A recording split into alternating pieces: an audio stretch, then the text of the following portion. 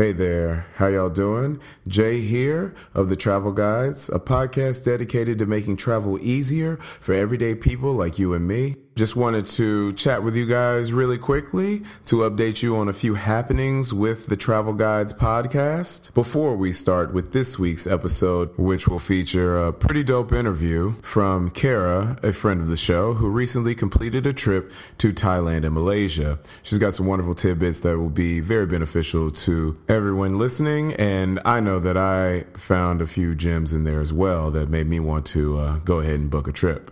But first, we are very pleased to announce that the Travel Guides podcast is now available on iTunes. So please go to your podcast app on your Apple devices or iTunes store and search The Travel Guides. That's TheTravelGuides. We would greatly appreciate it if you all would subscribe. We thank you for your support thus far. We wanted to move to a more robust platform, but the podcast is still available on SoundCloud as well. For those of you who have been listening to the Travel Guides podcast thus far, you all may know that International P is on his trip to Ethiopia. And so because of that, you will only hear myself and Kara featured during this interview. Although we cannot wait until International P returns to the States. I'm sure he'll have a ton of great stories and learnings for all of us to benefit from. With that being said, we will be featuring some interviews here and there because we haven't been everywhere and we have a lot of super traveling friends who, enjoy traveling the globe as well. So we want to be able to leverage what their experiences yield to help you guys out and learn a thing or two ourselves. So I'm going to stop talking and get off of here so you all can go ahead and get to the interview. Hope you enjoy and happy Travel Guides Tuesday.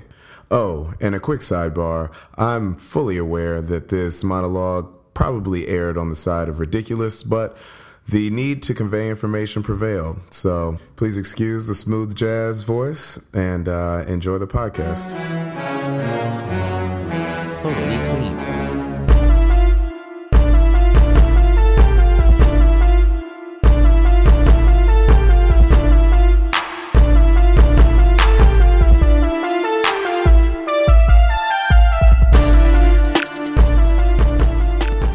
Alrighty, and for the this episode of the Travel Guides, I'm here with one of my good friends, Kara. Hi, everyone. Kara is here. Kara is a fellow Wanderlust who has recently returned from an Asian Pacific excursion, one that we'll delve into deeply here. But before, a little bit on, Kara and I both attended the University of Louisville, so that is how we know each other. And we are in Louisville this weekend for the Derby. So we are outside of a Heine Brothers coffee shop right now trying to dodge loud exhaust from vintage cars right now. So and all the madness. Right, yeah. Exactly. So without further ado, tell me a little bit about your trip, when you got back, all that. Just give me a brief overview. Oh, gosh. Okay, so I was there from April 6th through the 17th, so a total of 12 days. But it was nice because I only had to take 8 days off of work. So how'd you finesse that? Getting those days Oh, just off. the weekends and whatnot? Yes, with the weekends. Okay. So I left on a Wednesday.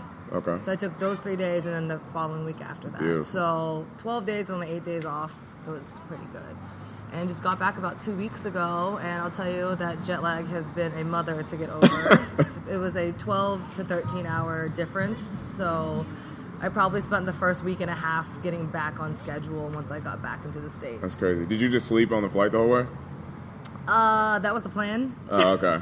I took some melatonin tabs with me, but they did not work nearly as well as I wanted them to because it was a natural supplement. So when people say take the Benadryl, I'll suggest take the Benadryl because I wanted to knock out for, the 10 hours or whatever, but I ended up falling asleep like an hour or so here and there. So it wasn't nearly as successful as I wanted it to be. Okay. But the planes all had entertainment on there, so lots of movies. I watched almost an entire series of a show on Japan. That was nice. So I was entertained. So it wasn't too bad. What was the show? That was the show you mentioned before, right? Well, no, there was this one show in between, all due respect to my fellow Asians, but the Japanese have an interesting sense of entertainment. Okay. And they had these little segments in between that were just kind of off the wall. So the whole time I'm watching the show, I was just like, what am I watching right now? The humor and the animation is a little off. But ANA was the airlines that I took on the way down, which is a Japanese airline. And they had a documentary series that was on each province within Japan. Okay. And I ended up watching like 25 episodes. That's crazy. That's a new definition to binge watching. Yes. Okay, well, good stuff. So what made you want to go over there? I actually met the two people that I was traveling with through a nonprofit here in Louisville called the Crane House that I've been working with for the past, 4 years or so. And they're both, so one is a native Malaysian, one is a native Thai, and they go home every year to see their family.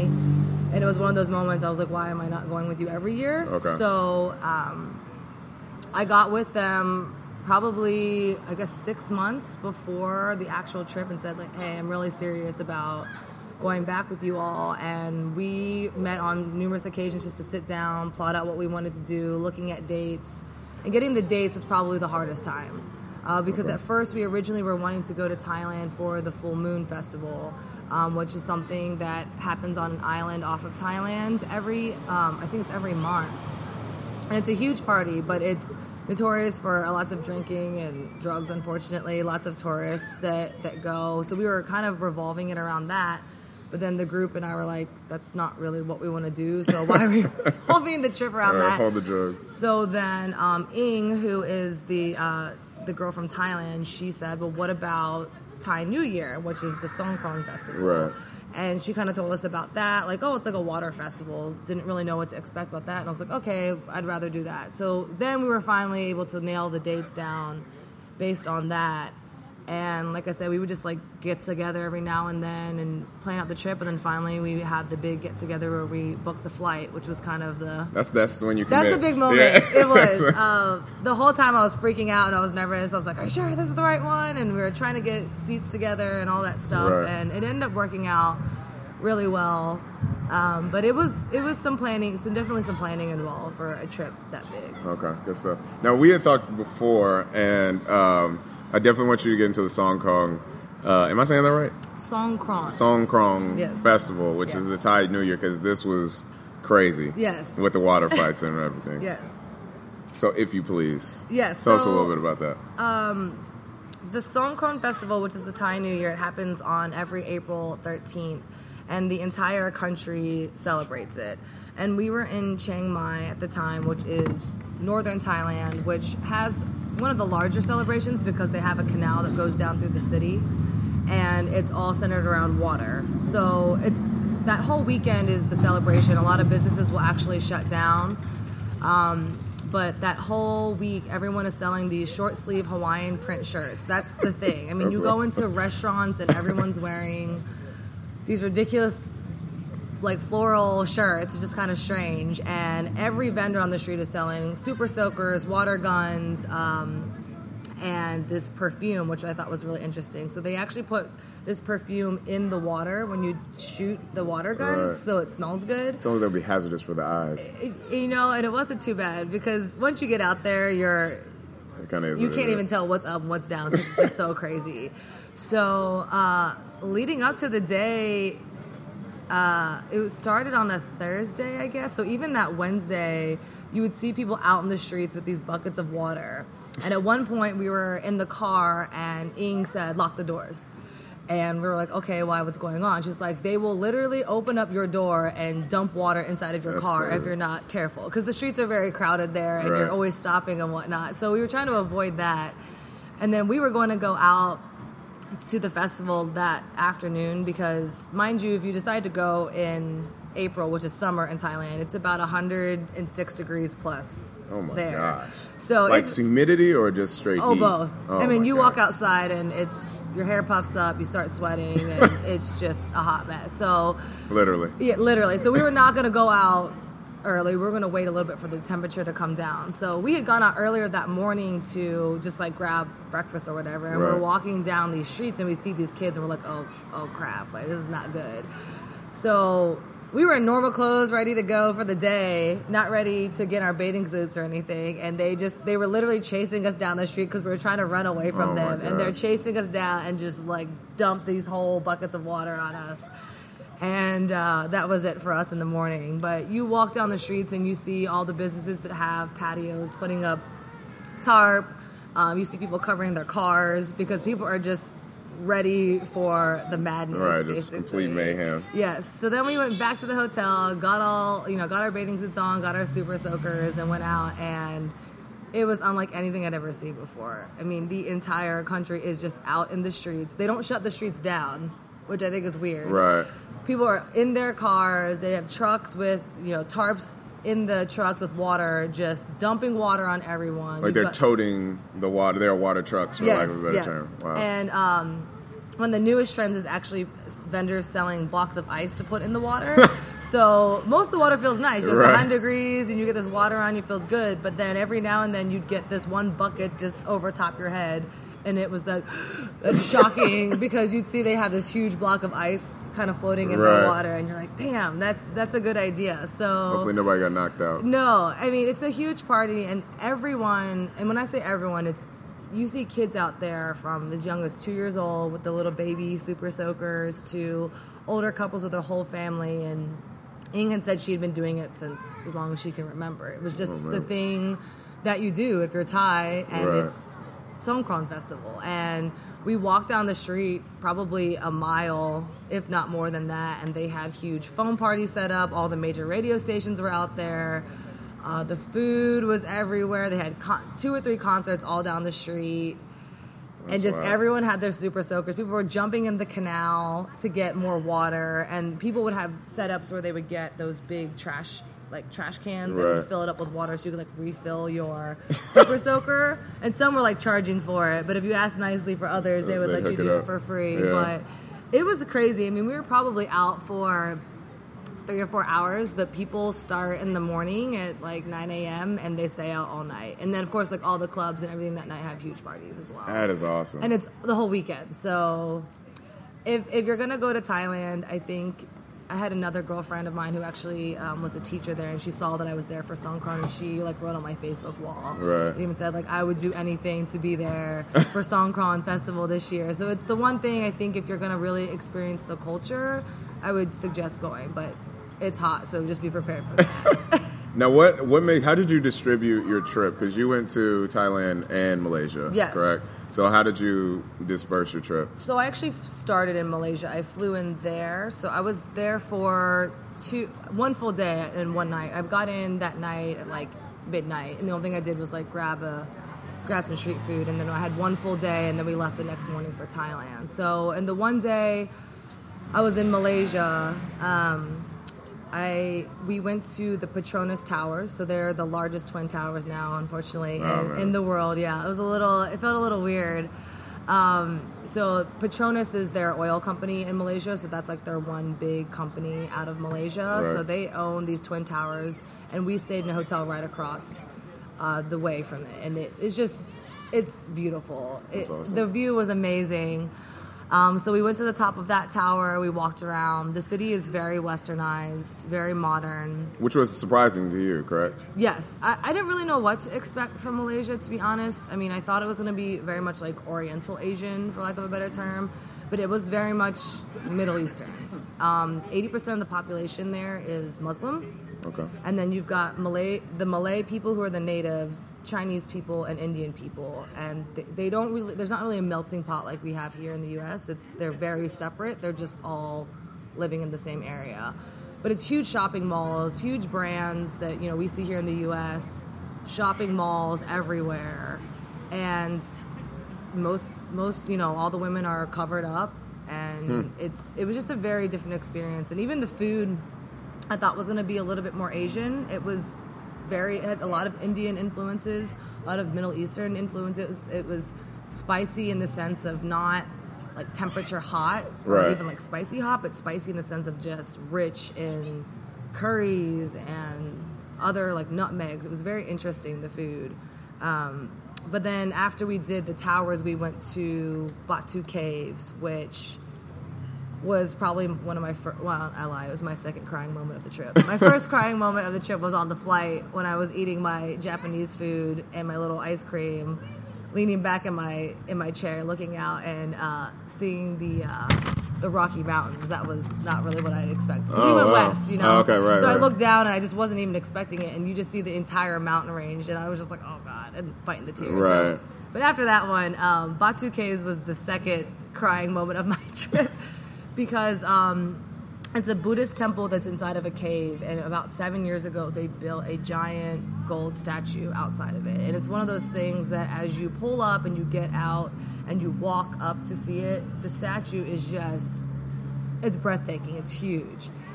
And the flight of stairs going into the cave is about almost a 90-degree climb. It's almost like a ladder. The one mistake that I made was I had shorts on, and you have to cover your knees. So they're smart. These ladies out there had these wraps that you could rent. Okay. So they got you. You know, Right. they got you there for like, you know, however much to rent it. And Is this similar to like at the Sistine Chapel where you have to cover your shoulders and all that? This Okay. one was not shoulders, just knees, because it's more of a tourist attraction. Right. I think where other ones it's both knees and shoulders. So that's something that culturally, you know, you have to be prepared for when you go over there with the Buddhist temples, that you have to cover your knees. And even, you know, we were traveling with a guy friend, and at one of the temples, you know, with men they're a little bit more lenient. Right. But he had cargo shorts that kind of hit right at the knees, and even then they told him, you got to go. Wow. So it's interesting because you'll see different rules from temple to temple, but the general rule is have something with you to cover up at all times. So it's not gender specific. It's just it's body, just yes, right? More than anything. And but the Batu Caves, we went up in there and it was just amazing. They had the monkeys crawling all over, which, you know, I'm like, oh, that's cute, but they're Until they all aggressive. attack you, right? They're aggressive and mean, and I was not ready for it. I actually bought this kind of like flower lei to go up and put at the temple, and those monkeys saw the flowers and they were coming right at me and grabbing at my neck. So I was not really prepared. I was trying to like not make eye contact with them. Right. I was like, get away from the monkeys, get away from the monkeys. But you climb up into the cave, and it's amazing. They have a temple up top. They had like chickens and just random animals running around. That's crazy. Yeah, and then we left from there, but they have a whole bunch of temples there as well. But Malaysia, I'd like to go back just to understand the culture a little bit more, because I was only there for that one day. And then we walked around the walking street, which had like the street food and all that. And then we woke up the next morning and headed to Thailand from there. So Malaysia was just about a day. So aside from the knee incident, did anybody trip on you for exposed skin or not being covered up or anything to that effect? Not really, especially with Thailand. You know, that country is so dependent upon tourism that more often than not they can pretty much tell if you're a tourist. But that was really the only thing culturally that I would say people need to be prepared for. Like, I had a backpack with me, so I on the walking street, I ended up just buying one of those like wrap skirts and just kept it in my backpack at all times. And I had like a light sweater that I just like tied over my shoulders because, you know, again, at 106 degrees, you're really not trying to you're really not trying to like layer up. So it was nice to have kind of just something on me at all times, because we actually made kind of an impromptu stop at a temple. Okay. And I'm glad I had it on me. Otherwise, I wouldn't have been able to go in and like, take the photos and whatnot. But that was really the only thing culturally you have to watch out for. I mean, if you have any type of run-in with monks specifically, there were some other things you had to keep in mind. Like, you know, we actually, when we stayed in Thailand, we stayed at a cabin on the water. And because it was a tourist attraction, they were a little bit more lenient. But you could pay for these care packages for the monks. Okay. And they would actually come in a canoe up to your cabin for you to donate it, and have like bottles of water, medicine, food, and snack. And for CY, you know, he was able to go up to them, you know, pay his respects by making like the little hand motion and then give it to him. But when we went up, we had to make sure that you're really not supposed to be above or below them, but because they were in the boat, there was like the exception. Right. So you had to go up and like kneel down to them. You couldn't be standing up and dropping it. Okay. And they had a basket for you to put the package in, and Ing said, your hands cannot touch the basket even. You have to take the package and drop it into the basket, because if you touch the basket itself, they won't accept the gift. They'll just take it till you take it back? Yeah. Wow. So that was another thing that kind of got my curiosity feelers going, is just the whole culture around monks in general, because they make no money. So, of course, I started asking all the questions, well, how do they get medical care? And how do they do this? And what do they do for this? But everything... because did you get any answers to those? I did, because it's so ingrained in the culture. Everything is donation-based. Okay. So the only way they get food is if people donate food, or if they grow the food at the temples. They take care of the temples.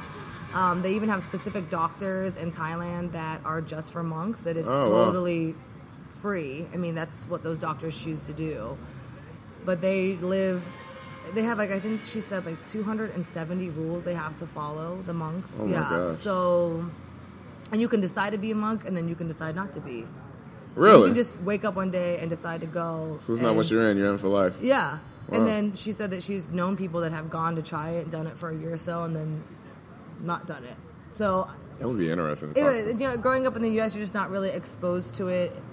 You learn about it in school, or if you decide to research on your own, but to see them, like, walking down the street and seeing the whole culture kind of respect what they do, it was very different. So I've got a lot of catching up on my research on monks, because that was... Sound like it piqued your interest. Yeah, it was. It was kind of like my thing for the rest of the trip. I was like, oh, there's a monk, there's another monk, and all that stuff. So it was interesting. That's awesome. So in looking to...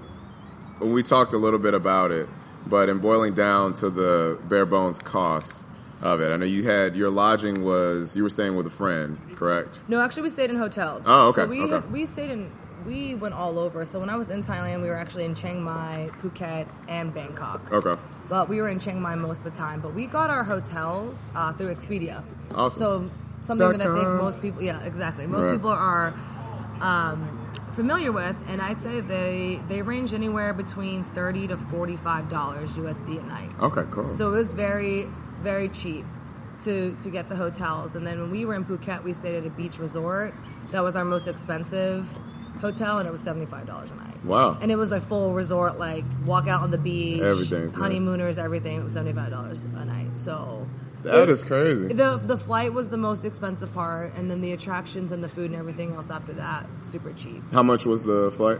So the big flight was about $1,200. Okay. And then we had... That's really not as bad as I thought it would have been. Not at all. Well, we did. That's what all the research and planning was, because we were looking at flying into Bangkok, or looking at flying into Chiang Mai, and so on and so forth.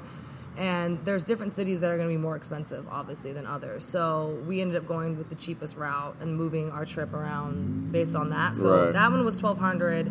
And then we had some domestic flights from, I had to fly from Kuala Lumpur in Malaysia to Chiang Mai. And then we flew from Chiang Mai to Phuket. And then we flew from Phuket to Bangkok. Wow. And those flights are probably around $250 total. So those flights... Yes. Wow. So... the flights weren't nearly as expensive as I thought they were going to be. Right. The big one was the biggest blow, but after that, it was then it was all good. Yeah. And as far as spending money went, I got about $400 converted over, and it lasted me pretty much the entire 12 days. So, and 400. Yeah. Wow. Well, I did, some excessive shopping here and there, mostly on food, because I was like, oh, what's that? What's this? I forgot you are a foodie. Yeah, I was buying just like weird fruit and weird stuff I'd never seen before. Well, what kind of fruit do they have over there that is indigenous to there? Well, durian is kind of the most famous thing in Thailand. The big spiky thing. Oh, okay, yeah. That smells, people always talk about it, and I'd had it once in Panama. Okay. But it was frozen because it's not native there. So, and it was god-awful. It was so bad. But I didn't have just for the experience. Yeah, I didn't have the smell or anything like that, but... it's fresh over in Thailand, so I was like, okay, I'll give this a second try, because it's not frozen, it's fresh. They're, this is where they grow. It smelled so bad, so I actually smelled it when it was fresh. Oh my gosh! It's like sulfur and garbage and armpit and hate all mixed together. It's so bad, and the taste is even worse than that. So I tried that. There was only once, I'm guessing. Oh. Actually, I gave it 2 tries. That's the first one. I was like, okay, whatever. And I tried to give it another try, and I was like, no, I'm done with this. And I think I spent, like, it was kind of expensive, too. And I only bought a few pods. I didn't buy the whole fruit. Right. And I just tossed it. I was like, I can't even eat this. So some of my money literally went in the trash because of that. Because I got a little overexcited at the grocery stores with the fruit. And this other thing that I had was... The English name is a Thai Plango. A Thai Plango, okay. Yes, it's a small orange fruit. It's probably about the size of a plum, but it's a little bit more oval than circular. And it's funny because that's the first thing I said is I bit into it and it had that snap kind of like a plum, but it was super sweet in the middle like a mango. I was like, this is like a plum and a mango had a baby. And then we had to look up the English name. It was called a Plango from plum and mango. Right. Yeah. And now it makes sense. Yes, it all makes sense. But you can't really get that anywhere. I mean, durian, they'll export it out. But Ing told me that the Plangos are very specific to Chiang Mai in Thailand. You can't even get them, like, all over the country. Dang, you had piqued my interest with that, too. Yeah, so that's, like, the one thing I wish I could have, like, preserved and brought back. But other than that, it's just a lot of other tropical fruit. I mean, we ate mango almost every day, and it's totally different over there. Right. It's sweet and fresh because all our mangoes, are imported. So that was fun. Was it hard to get around, like, within the different cities? Well, in Malaysia, we used Uber. Oh, yeah. Really? Yeah. Malaysia has Uber. How about that? The more you know. And in Thailand, they did have Uber, but it was a little bit more difficult to get. But we didn't ride in a tuk-tuk, which is my one regret. But is a tuk-tuk similar to like a rickshaw, or? It's kind of, I don't even know how to explain it. You guys will have to Google it afterwards to see the image on it. It's like a motorbike with a cart on the back, but it's like a motorized rickshaw. Yeah, it's like an open air thing, but that's like kind of what they're famous for. But Ing said that because they're so touristy now, they're overpriced. I feel like I did that when I was in India, and I had a sore throat for the whole time because it's open. Yeah, it's all of the exhaust is just funneling right back into. Okay, I think I know what you're talking about. And not to mention it was the 106 degrees, so we wanted to get into a car so we could get some AC a little bit. AC. Right. And then the beginning of the trip, we actually rented a car. Oh, okay. So, because we were driving around so much from one attraction to the next, but, they're on the opposite side, driver on the opposite side. Right. And Ing's brother drove us around most of the time, so we were fairly safe. But when it was time to switch, I was a little scared. Right. Having to have an English driver, because she's used to driving here. All right. So she gets in, and she's sitting in the driver's seat, and she's trying to, like, turn the turn signal on. The windshield wipers are going on, and I'm sitting in the back. That's always a bad signal. I'm sitting in the back, like, saying prayers because I'm like, this is not gonna go well. Right. And we actually ended up getting into a minor accident. Oh wow! While we were there, which is ironic because Ing even said that she hadn't had her license renewed over there, and we're like, oh, as long as we don't get in an accident and pulled over, we're fine. So of course that happened, but. CY, the guy traveling with us, he had his international driver's license, which you can get anywhere. It's basically like a fishing license. Like, you just go and you sign up and you have to pay something and they'll give it to you. You don't just really have to to for the government to make money. Exactly. Like, you don't have to take a test or anything. So he could have driven, but we just let Ing do it, which was probably a mistake. But it was just a minor accident because they have motorbikes that just drive down they drive down the center lane. Right. They don't follow the rules. So, we're trying to, and it's very aggressive driving there. Like, if you don't pull out or just do whatever you want, like, you're going to get eaten alive. Right. So she kind of had that passive U.S. driving. Waiting for it. Yeah, she was kind of letting people over and this and that. I was like, girl, you got to just do it. And then some guy cut out right in front of us and a motorbike slammed right in the back of us. But everyone was okay. That's good. It was the same thing. We had to call the insurance company. They came out, they took the pictures, and then we all moved on. But I feel like they should have an app for that. Oh my god. Over in Malaysia. They should. It was just a bump in the road on the trip, So good stuff. So the flight was $1,200. Yep. Spending money was about $400. Yep. You were plus or minus $300 or $400 for lodging for the whole time. Mm-hmm. So all in all, around that $2,000, $2,200 range. You could do. I would say, $2,500 is really what you should set aside to really plan it, depending on what you want to do, and where you want to go. But you'll probably come in under that. Okay. Depending on how much spending you do and where you go. I mean, we did a lot. We did elephant riding. We did temple. A lot of the temples you do have to pay, so that's another thing to keep in mind. How much about? I actually don't know if my math was right with that. No, you're right. You're right on target there. So for some of the temples, it would be like 100 baht, which is, their currency there. Some were 500 baht, and most of the time they say like, I think our exchange rate was like 35. So take whatever their price is and divide it by 35. Right. So not a ton, but you'll go through the cash if you're doing a lot of attractions. Right. But like I said, we did the temples, we did elephant riding, we did cabins on the water and in the mountains, and did you say 500 baht? Sorry to interrupt. Yes. Okay, so that's about $14. On some of them, yeah. And so it, just really depends on what you do. But I would definitely set aside $2,500 for a trip like that. Okay, cool. Now, previously, switching gears. How frequently have you traveled abroad? It had been the last time I was on a big international trip. Like that was I went to Korea and Japan. So I studied in Korea for 6 weeks. In undergrad. Right. So the summer going into my senior year, and I was there for 6 weeks, and then we went to Japan. And then I've been to Panama probably 2 or 3 times from then. Right. But that doesn't feel like a big trip to me because my best friend's there, and it's kind of standard now. Right. But the time before that, it was high school. I did 2 Europe trips in high school, and we did like Italy and Germany. And the second one we did like London, Scotland, and Ireland. But I was too young, really, to appreciate it then. So this was kind of my first big adult trip, really planning it. Because even with Korea, I was going to school. So my agenda was kind of set in for me already. Right. And I had to go to class and whatnot. So this was, since, I'm 27 now, this is my first kind of girl meets world. Planned it on my own. Right. Nothing really else taking me there but myself. Word to Corey Matthews. Yes, yeah, exactly. That's what's up. Yeah. So I have one more question for you. It has escaped me. I'm going to edit all of this out. Dadgum. Oh, okay. Can you tell everyone what you do for your as a means of income? So I am the director of marketing at Power, which is an advertising agency here in Louisville. And I've been there for about 3 years. So they not only financially made the trip happen, but they're very lenient with vacation as long as you give ample notice. So I understand that, not everyone will be able to take this trip depending on what you do for a living.